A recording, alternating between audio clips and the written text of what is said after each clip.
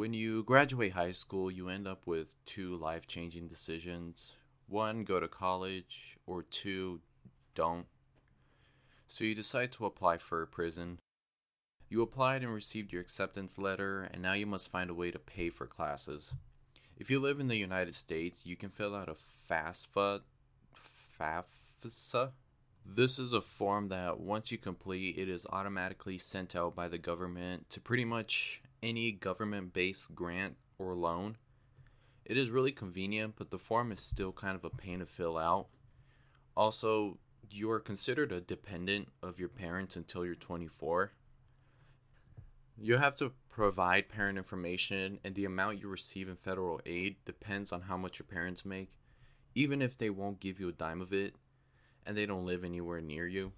It's a little ridiculous because I know plenty of people whose parents won't give them any money for school, but they are still limited on the amount of federal aid they get just because their parents are somewhat making a decent living.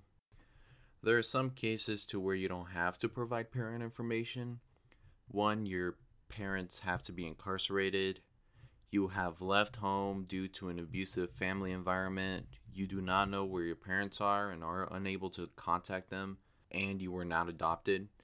You are older than 21 but not yet 24, either homeless or self-supporting and at risk of being homeless. So pretty much, don't go to school.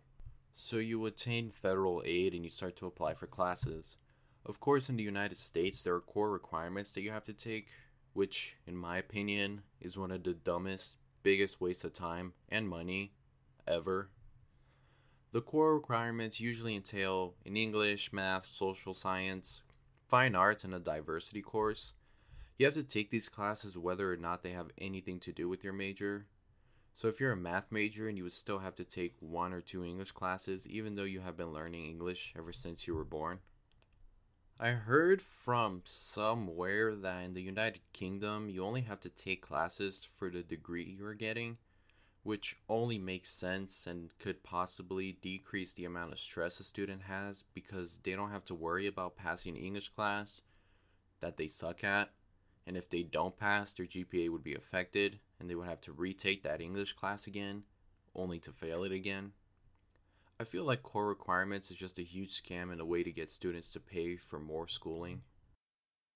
Most schools like to measure what is called a freshman retention rate, which is the percentage of freshmen who continue on to their second year of school.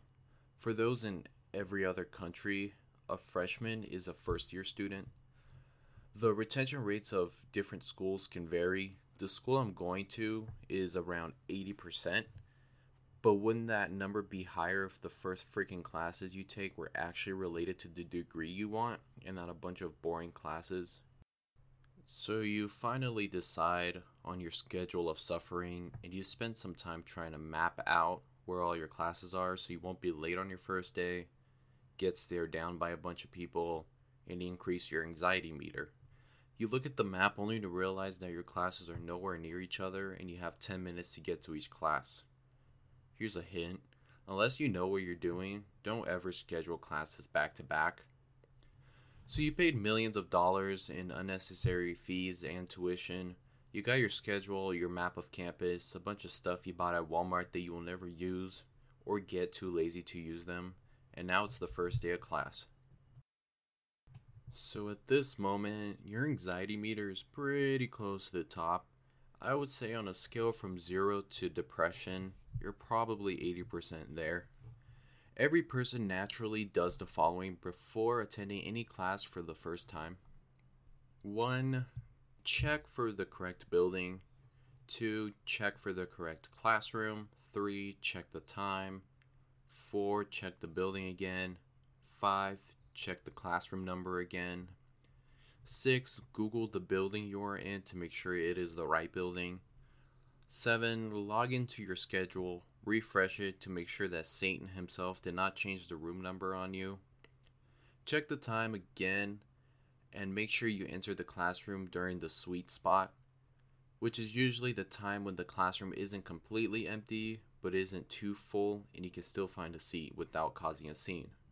This is usually between 7 minutes and 30 seconds and 8 minutes before the class starts. You sit down and repeat steps 1 through 7. You scope out the room to make sure you don't recognize anyone, and if you do, you immediately drop the class. If you are lucky, you may have the bad vision perk. You can use this perk to your advantage if you recognize someone that you don't want to talk to for the rest of eternity. You just have to take your glasses off and completely ignore all visual cues that person gives you. They'll just assume that you can't see them. So you pass the high intensity phase of entering a classroom. I would say your anxiety meter has lowered by about 20%. Only subtract 10% if you did recognize someone in your classroom. Now the professor walks in. There are many types of professors, but you either get one of the following. 1. The plump male.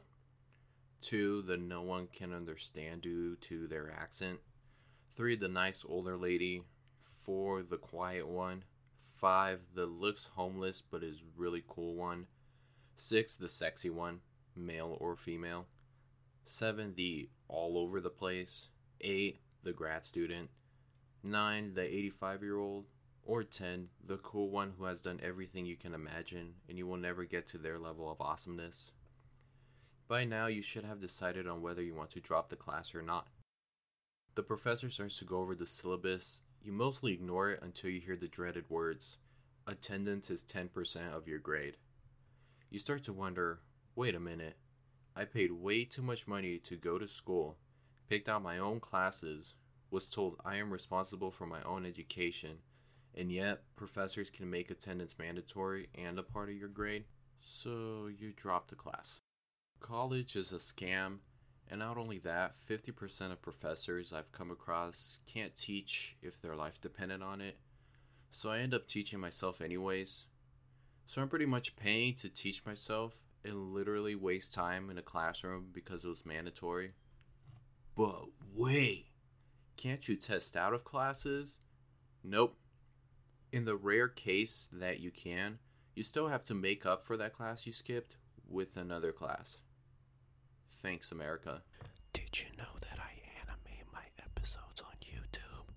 Go check it out. Thank you guys for listening to this episode of Shalatable. Please subscribe on YouTube, follow on SoundCloud, Twitter, Facebook, iTunes. Yeah,